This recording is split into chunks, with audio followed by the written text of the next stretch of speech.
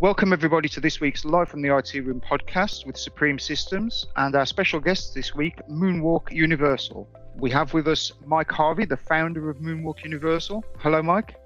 Hi, Julian. How do you do? I'm very well, thank you. Yourself? Good. Today we're going to take a look at the Moonwalk data archiving and data management solution, and Mike is going to run us through the user interface and show us some of the features and benefits of the solution. So to start with, Mike, can you tell us a little bit about why Moonwalk was created and some of the background to the application? Yeah, absolutely. So Moonwalk was designed to give customers granular control over their unstructured data. And when we say unstructured data, we're talking about files in file systems or objects in object stores, whether it's on-prem or in the cloud. We're not talking about rows inside databases, right? So we're not talking about structured data, we're talking about unstructured data, which is notoriously difficult to manage. And one of the reasons that Moonwalk was designed was to give customers the ability to control where they store their unstructured data and for how long they keep it. Because as you probably know, and as most people listening to this podcast will know, is that most of the files that they have on their file server, whether it's a Windows system, a NetApp system, an Isilon system, whatever it happens to be, most of the files that they have will not have been touched by anyone, by any human user or any application in a very long period of time. In fact, what we find when we do analyses of customer environments is that up to 70% of data can be untouched for 12 months or more. So if we have real facts that tell us most of the data set isn't being used day to day, why do we spend so much backing up, making available, providing high performance storage for, let's say, 70% of the data set that no one's actually using? But it's difficult for customers to, number one, know what the active data set is, or something we call the hot data set, to understand the temperature of data scientifically, and also how then do they take action. Let's say you can identify this inactive or this cool data set. What do you do with it? What do you do about it? So Moonwalk is a combination of capabilities: data connectors for file systems and protocols, data connectors for object stores and cloud endpoints like Amazon S3 and compatibles, Azure, Google, these kinds of cloud services. But it also has a policy engine and a rules engine that allows customers to create business rules, if you like, that tell the system what to do, what to look for, and when those sorts of file candidates or those sorts of profiles or those sorts of patterns are identified, what action to take. So what customers tend to do with our technology is to build their own customized policies, which are very easy to build, to address their own data profile. And one of the top use cases that we see, and certainly the use case that delivers the greatest and the fastest ROI, would be storage optimization, or sometimes it's called storage tiering, or sometimes it's called archive. And this is that method of identifying inactive data or cool data or cold data and moving it from where it is on expensive storage, where it is backed up, where it contributes to cost and time with respect to disaster recovery, which is something we're going to talk a little bit later. And it shifts the content to something that's more appropriate, something that is more affordable or lower cost. And cloud storage is becoming very popular right now to support this use case. But some of the the secret sauce within the Moonwalk technology is that it can shift the content of files without shifting the file itself. Okay. So this sort of means you could take a file and punch a hole in it, remove its content, put that content, let's say in Amazon or Azure or Google or a cloud endpoint of some kind, but leave a shell behind, an empty file, if you like, that has all of the metadata, that has the original size and the original name. And the purpose of that is that a user or application can't tell the difference between one of these empty files and the original file. So essentially what we're talking about is a system that identifies data by whatever means, which we can talk about in a moment, and then can move that data to another location where it will have no impact on recovery times, lowering your live data backup costs, increasing storage, etc. But yet it does not disrupt the end user in any way. They see the data as though it was still in its original location. Yeah, exactly. It's almost like if you have a garage at home that's full of boxes and stuff, and you can't park your car in there, right? And most of those things you haven't used. It's like being able to push all of that material out into some offsite storage, but still have a representation of that in your garage. So when you want to go and find the Christmas decorations, you don't have to go to offsite storage. You just go to your garage and there's an empty box that's really flat, and you just touch it and the Christmas decorations magically appear.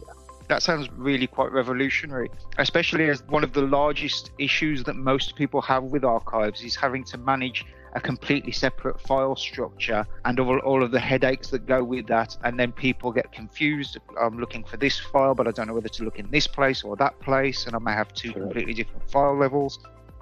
Yeah, correct. I mean, that's certainly a good point. And then when you overlay the cost, the risk, and the complexity of compliance and governance, it doesn't just become difficult to find data and make sense of it. It can become a legal issue, or certainly a very expensive, regulatory fine if someone happens to be in one of those industries and they can't get access or locate archive data that's offsite. This removes those challenges. Yeah. You mentioned earlier about the identifiers, the ways in which Moonwalk can identify data. Can you tell us a little bit more about the range of those? Yeah, absolutely. So if you can see the interface that we're looking at here, this is the Moonwalk dashboard in the command center, which is called Admin Center. And we use this concept of a rule. And a rule allows you to create a custom filter, if you like. Let's just call this, rule number 1, just as an example. Moonwalk gives you the ability to match file names using patterns, and that could be something like star.pdf or star.doc or docx or star.xls or xls or whatever the new one is, right? So you can search, types of files by their extension, but you can also use patterns because Moonwalk supports something called regular expressions, which allows you to enter a filter. Let's say you're looking for all the files that start with an alpha character, and there are 2 of those, and then there can be 2 numbers, and then there could be a word, maybe marketing or manufacturing, and then there could be some other things. So regular expressions are quite well understood in the industry as filters or pattern matching. So anything that's in the name of the file, you can build a filter based on a rule. But we also allow you to look at things like the size of the files, so the minimum size and the maximum size. So you could be looking at banding, if you like. We call that size banding. And of course, you have all of the different date or time attributes. And this is usually important when you're trying to find inactive data.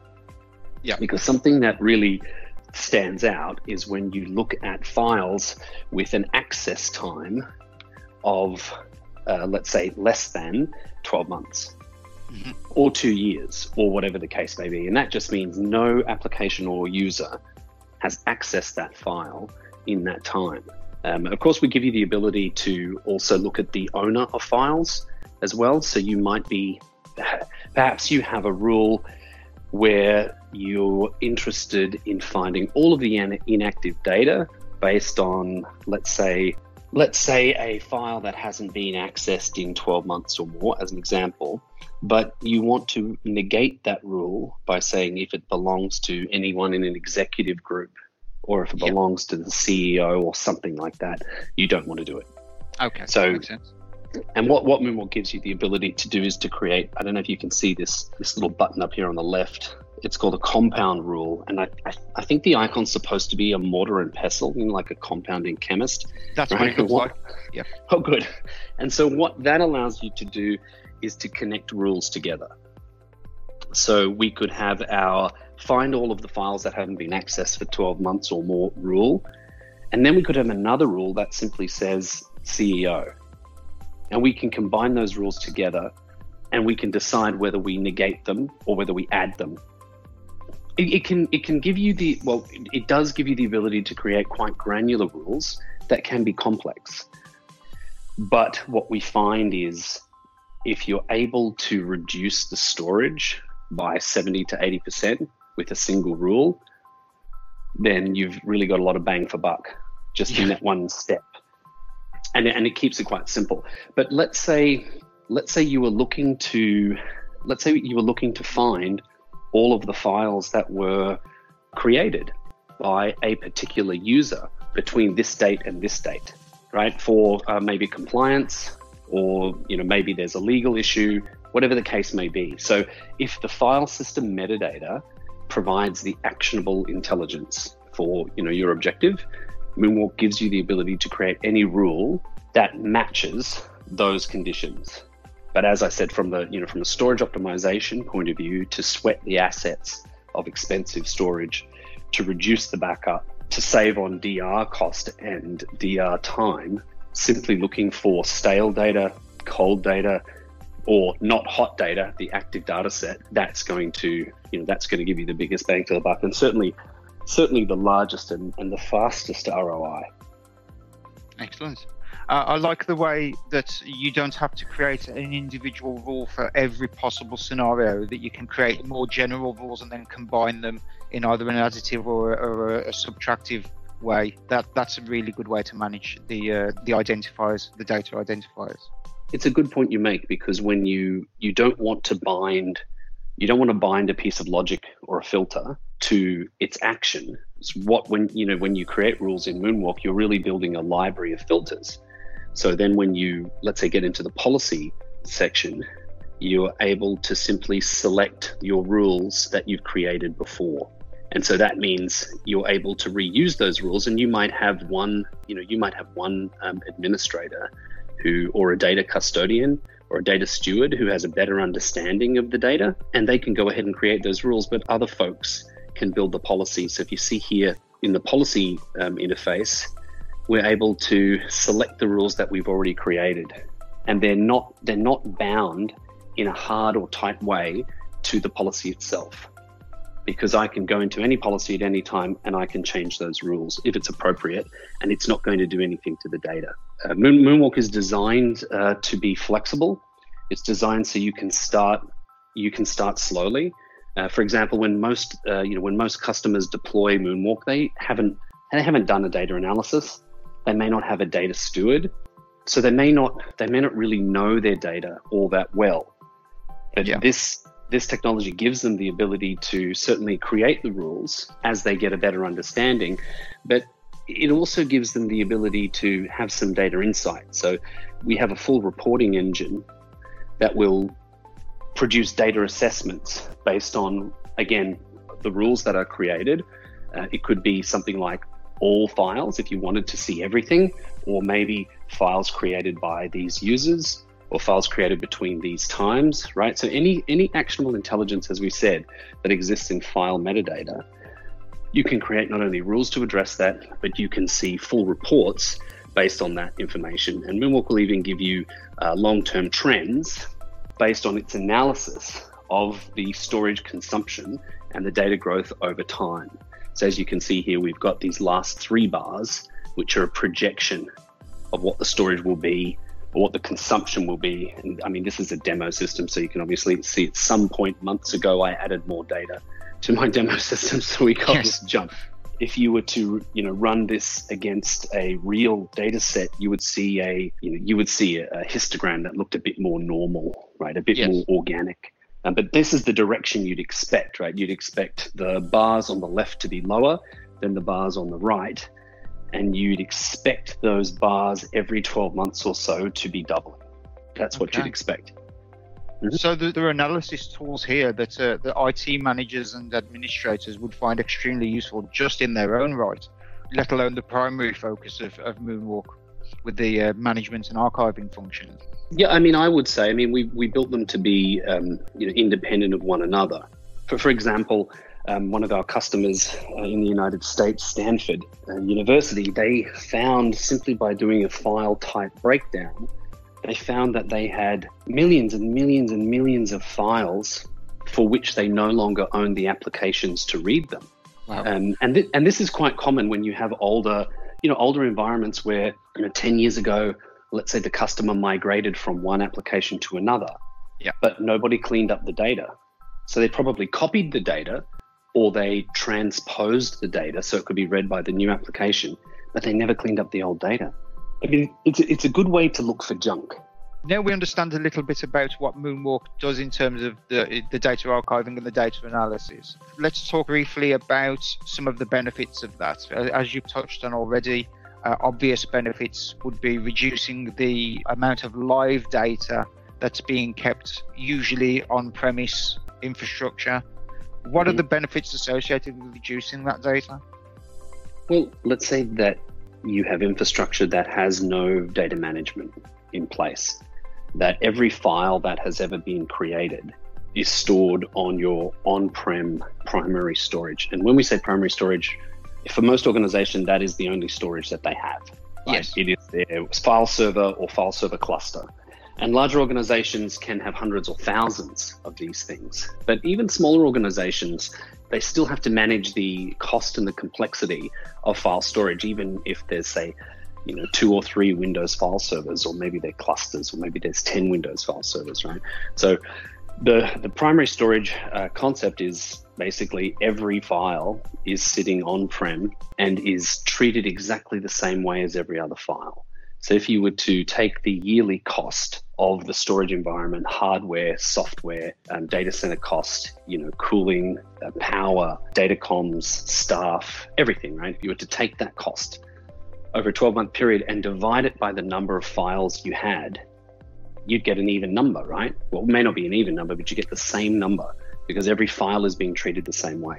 But then if you were to look at the access frequency of those files, you'd probably find that 70 to 80% of those files weren't being accessed at all. Yeah. And so all the money that's being spent supporting that data set, it's wasted. Now, just because data is old and no one's using it doesn't mean it has zero value, but it has less value. So Moonwalk gives customers the ability to look at their data through that lens, through a lens of value, and treat things according to the value that the organization prescribes. Let's say you want to use a cloud endpoint, which is a really good idea because the cost per month for Amazon or Azure or Google storage is very, very low, and it's object storage. So you don't have to worry about structures and directory depths and volumes and LUNs and all of those things. They just don't even exist. And the price that you pay for the storage is the total price. There's no additional costs for data center space or heating or cooling or anything, right? So that's the total. That's the own cost. And then being able to shift data out so that you don't have to upgrade your servers or your storage is probably the number one cost saving event. So let's say a customer is approaching an upgrade event. They only have about 5% capacity left on their file server or their cluster. Well, data's coming in every day. They have to do something. And now they're going to have an event, a cost event, where they have to upgrade their system, buy more storage. And there's chances are there's going to be some downtime. Not always, because products are a lot better today, but there might be some downtime when they add more capacity to the system. And then in 6 months, that capacity is going to be consumed again. And that's just what customers have gotten used to over the last 2 decades, right? The CFO is used to purchase requests hitting the desk for storage over and over, probably every 6 months. But with this technology, the customer can identify older data and they can send that older data to a cloud endpoint. There's no purchase request. They only pay for what they use. And let's be conservative. Let's say it's 50% of the data set that you can migrate or archive outbound. All of a sudden, 50% of the capacity of that on-prem asset has been restored and nobody had to move anything, right? So essentially, it's extending the life of your existing hardware. I can see that being a massive saving periodically, but the obvious saving to me would be with backup costs, which are generally linked directly to the amount of data that you're backing. So backing up each day. So as an ongoing cost, would it be true that savings on operational costs for backup and disaster recovery would match or even outpace that? Yeah, and certainly over time, the more you use technology like this, the more you save over time. But if we have a look at one of these reports that I had here, one of the first widgets we show is a donut chart, and we use the term migration status. And what this is telling us is that 76.7% of this data set has been migrated. So almost 80% of the data in this system is actually not in this system. It's sitting in a cloud endpoint. But all of those empty files, all those representational files are still in the system, right? They're still being served to users. And that's a very healthy looking system. This is why it's green. So if you imagine this in production, a production environment, if we had, say, a petabyte of data, that means 760 odd terabytes is sitting in a cloud where it's being backed up. Or there's enough reps or erasure encoding such that doesn't have to be backed up. But it's 11 nines of availability, right? So let's call it 3/4. So on-prem, I have 250 odd terabytes, and that 250 odd terabytes is being backed up by whatever backup strategy we have. Maybe we snapshot on the storage, every 10 minutes, and we keep those for a week, and we snap dailies, and we keep those, for a month, and we snap monthlies, and we keep them for a year, something like that. Yeah. We still have to park those snapshots somewhere. And what you have with this sort of technology is a very elegant way to take the inactive data, or indeed whatever data you want, and move it out of the backup flow. So what it means is that the difference between having 3/4 of our data off-prem in a cloud endpoint and not on-prem means that our backup is only 1/4 of the size that it used to be, and it runs 4 times faster. And depending on what backup strategy I've got, I could maybe do a full backup every day instead of incrementals or differentials or these sorts of things, because I only have to concentrate on that, the data that's remained behind, if you will, which is in most cases the active data set. And the same would hold true for disaster recovery, right? So if we had a disaster, I don't have to recover the balance. So my recovery is 4 times faster. And it's and it's only 1/4 of the cost. So by whatever factor you're able to, in this case, we call it storage migration, which is why it's called migration status. By whatever factor you're able to offload, that same factor will guide your cost savings. So we should expect 3/4 of the cost of backup and DR to simply be gone. We should expect it to collapse by that amount. That's quite a stunning reduction on costs and on risk in both instances. Another feature of Moonwalk that I came across in the literature was there's no single point of failure, and talking about the idea of the fact that there's no middleware. And I understand that this is one of the things that differentiates Moonwalk from any competition. Can you tell us a little bit about that? Yeah, so the way that Moonwalk's been designed, the interface we're looking at here runs in the Moonwalk Admin Center. But the Admin Center doesn't have any storage ownership. It doesn't play a role in storage. It's a data mover, it's an API, it's like a traffic cop, right? When we execute one of those policies that we created, which will execute those rules that we created, Moonwalk directs the storage to take certain actions. But the file servers are responsible for shipping their data across the network to whatever cloud endpoint or whatever storage endpoint you're using. The data flow doesn't come through the Moonwalk Admin Center. What it means is if this system we're looking at, if it were 100% offline, if the server was toast, you could smell that burning electric smell, right? It's completely offline. It won't affect data access. Right. So users or applications trying to access those, quote unquote empty files, the data will still be retrieved. The only thing that will happen is that we won't be able to look at this interface we won't be able to create new policies, and we won't be able to run policies.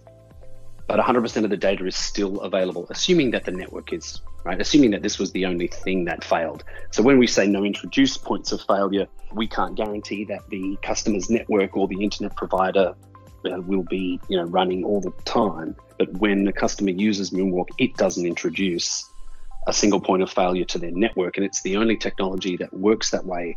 And all of our patents are granted based on that, that novel invention, that this engine is outside the data path. It's a traffic cop. It's not in the middle, serving storage, proxying storage, and doing things like that. It just simply doesn't work that way. That's amazing.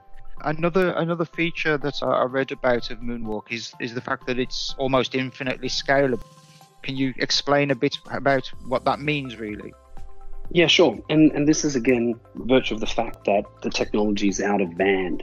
The technical name for that architecturally is something called disintermediation. So there's no intermediary. And because there's no intermediary, Moonwalk doesn't put a scalability limitation on the environment. So unlike other products that are not disintermediated, they will have a database or something like this in the middle somewhere. And so therefore, the scalability of the solution is limited to the number of records that database can support. And so let's say you're in a large deployment where customers might be using NetApps or Isolons. Those things can support billions and billions and billions of files and objects.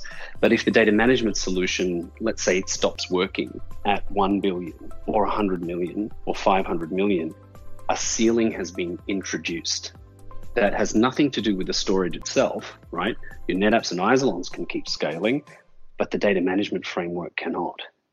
Right. And so what those customers have to do, they have to deploy another one, which then starts to get very, very complicated and very expensive. So by virtue of the fact that Moonwalk is disintermediated, that there is no database, that there is no middleware, there's no distributed hash table, there's no index, there's nothing that has to scale. This technology will scale as far as the customer's infrastructure can scale because it simply doesn't get in the way of that. So what if a new customer comes to Moonwalk, they like the proposition, they're looking to reduce their costs on primary storage and potentially reduce their risk in terms of disaster recovery? What would be the first stages? What would be the first process by which they go through to evaluate Moonwalk? So there's a couple of approaches. They can engage with a partner, a Moonwalk partner or SI or VAR, or they can go ahead and download our starter edition and run a report like we've seen. And that's going to tell them the extent to which their data is, let's say, old. And they can basically calculate the savings based on their own data, looking at it, from a scientific point of view.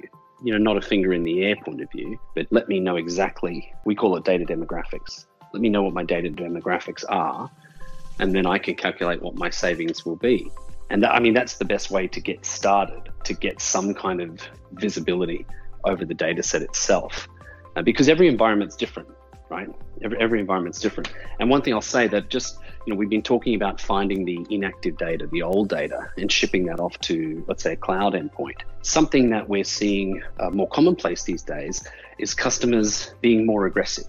So let's say I have the communications infrastructure and the latency such that I can recall a file from a cloud in a couple of seconds, which might be comparable to how that file would be recalled if I had it on-prem.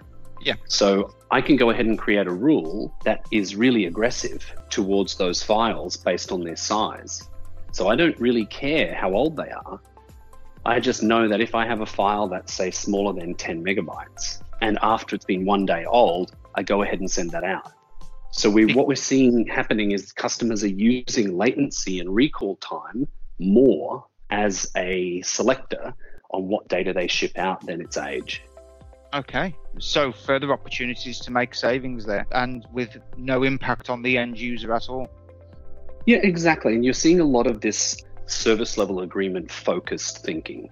We know that we should optimize everything that we do, but if we focus more on what our internal customers are expecting, then that can be a different way of looking at the same problem, right? Because when we say, let's go ahead and archive old data, we're making an assumption that just because it's old and no one's been using it, that the chance of someone using it tomorrow is low, right? So we're using we're using a logic and we're using intuition to make that decision. But if we use the size of the data, knowing how long it takes to bring data back, we're taking a different view, right? We're not trying to second guess whether someone will use something or not tomorrow. We're saying, well, even if they do, it doesn't matter because we can recall it in a split second. And by the time the application opens, the data will already be back. We've talked about, again, this links back to the different identifiers for the data and the ways that can be used. That also ties in to the different scenarios that you can create using your rule sets to predict how much data can be, let's say, safely archived or archived without it impacting users in any way whatsoever. So this all ties into another thing that you mentioned, which is the return on investment. I understand that Moonwalk gives you the ability to use these rules and different identifiers to create predictions on what your savings will be over time. Yeah, exactly. I mean, if you look at the long-term trend projections here, the system is looking at the consumption of the past to give you an idea of what you're going to get in the future. Let's say you create a rule that's looking for files that haven't been accessed in 12 months or more, or 24 months or more, and you create that report. You'll see something like this, which will show you file breakdown, consumption over time. You can even see, file owner breakdown, but it's not very useful in this data set because there's only one user. What's important about that is you can look at these, a customer can look at these totals, and then they can simply calculate the difference between what they spend, or let's say what they spent for the last 12 months versus what it would cost to send to a cloud endpoint. It's different for every site, right? Everyone's data is different, but what's important to remember is that when a customer implements this kind of solution, they will be pushing the next storage upgrade way out into the future. If you could empty your file servers by 75%, let's say today, but you're constantly running data management policies, how long will it take for that to even get back to 80% full? It probably won't, because you're always running policies that are always pushing old data away. So unless the data profile changes, right? If the data profile changed dramatically, that could change things. But most of the time, a Moonwalk customer will have to replace the storage hardware because of its age, not because it filled up. Which massively extends the life of most hardware, as the typical reason to upgrade is to increase resource availability in some way, and quite often the top of that list is going to be storage capacity. Yeah, it's usually the most expensive part of IT spend.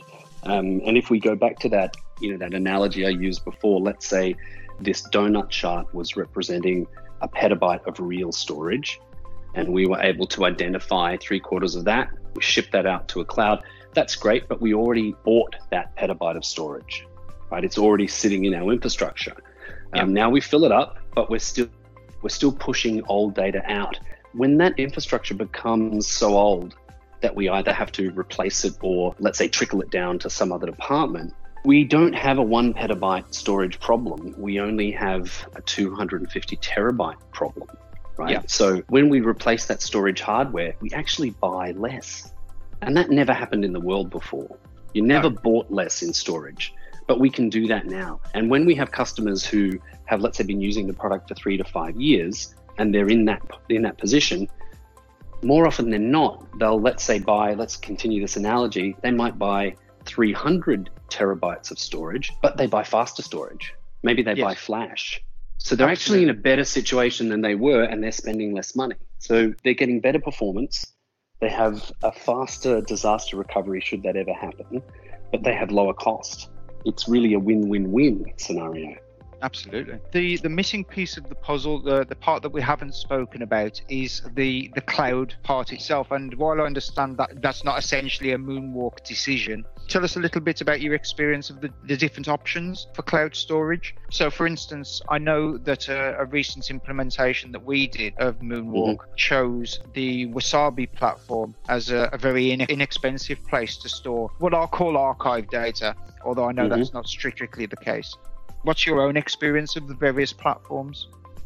Look, I think that there's Amazon S3 proper, Azure and Google are all solid choices. It will depend where your data center is located, depend where you are located. What is the latency to the closest cloud endpoint? So that's a factor. But within the Amazon S3 protocol universe, there are other providers like, as you say, Wasabi. And they offer great infrastructure, and they have very aggressive pricing, not just in terms of the cost of storage per month, but also ingress and egress charges. And that's often something that customers that can be easy to overlook. Yeah. And that's something that you really do want to pay attention to, especially if you have large data sets, because you don't want to be financially penalized for bringing data back, because that's the purpose, right? And you also don't want to be financially penalized for changing from one provider to another. And Moonwalk has an operation type that allows you to, we call it a change tier, but it means that you can change an endpoint. So let's say I use Amazon. Let's go back to my idea, data that hasn't been accessed in 12 months or more. I move the content to Amazon S3. But then I could have another policy that says, and we're just talking about that data on S3, if no one has used that in a year, then I want to move that to Azure. And then if no one's used that in 3 years, I want to move it to Google. So Moonwalk allows you to connect as many cloud endpoints as you want and to use them as you wish. But that also would mean, let's say a better price could be negotiated with another cloud vendor. With a click of a button, Moonwalk can move all of those objects from one cloud endpoint to another. And this is where the cost of ingress and egress matters, because some cloud providers charge quite a lot for you to bring data out of their infrastructure. So it's just something to keep your eye on. But as I said, there's lots of good options there. Certainly the big three are good. IBM have good cloud offerings. They're certainly a candidate. Wasabi is definitely a candidate. Backblaze is a candidate. You really want to look at where the infrastructure is relative to where you are. Latency is pretty important. And of course, the bigger the name, the more likely it is that the 11 nines they promise are going to be delivered. More likely, but not guaranteed. But essentially, Moonwalk gives you the flexibility to adapt with those as new and better offerings come along, or more economical offerings come along. It's very easy for you to go with the flow and change with the times. You're definitely not locked into any endpoint. You can change it whenever you like, or you can blend them together. Right? Let's say you find, let's just use this as an example. Let's say Amazon S3 is great for your first tier because of its proximity to your data center. But for very old data, you're happy to wait a bit longer. And maybe Azure has a better offering for very, very cold data, but it's a little bit further away. You can blend those things together in a policy that will continue to push data further and further away, cheaper and cheaper as it gets older. Because as it gets older, the chance of it being recalled, approaches a probability that is very, very close to zero. But if it does get recalled, you know that it's going to come back, and a user might just have to wait. They might have to wait 30 seconds. Well, Mike, I think we covered all of the salient points. Is there anything that you would like to cover that we haven't so far? Not really. I think the folks listening to this are interested. Get your hands on the software and just run a report on your own data to see what it really looks like and the extent to which it could optimize. There's no risk and there's no harm in having a look. I think that's a good place to start. Or certainly, I get in touch with the folks at Supreme. Thank you for that. Okay, Mike, well, we'll wrap it up there. Thank you very much for your time today. The product is amazing. That's why we were very quick to get in touch with you guys when we came across it. So congratulations on such a fabulous product. And thank you very much for your time and your help today. Yeah, my pleasure.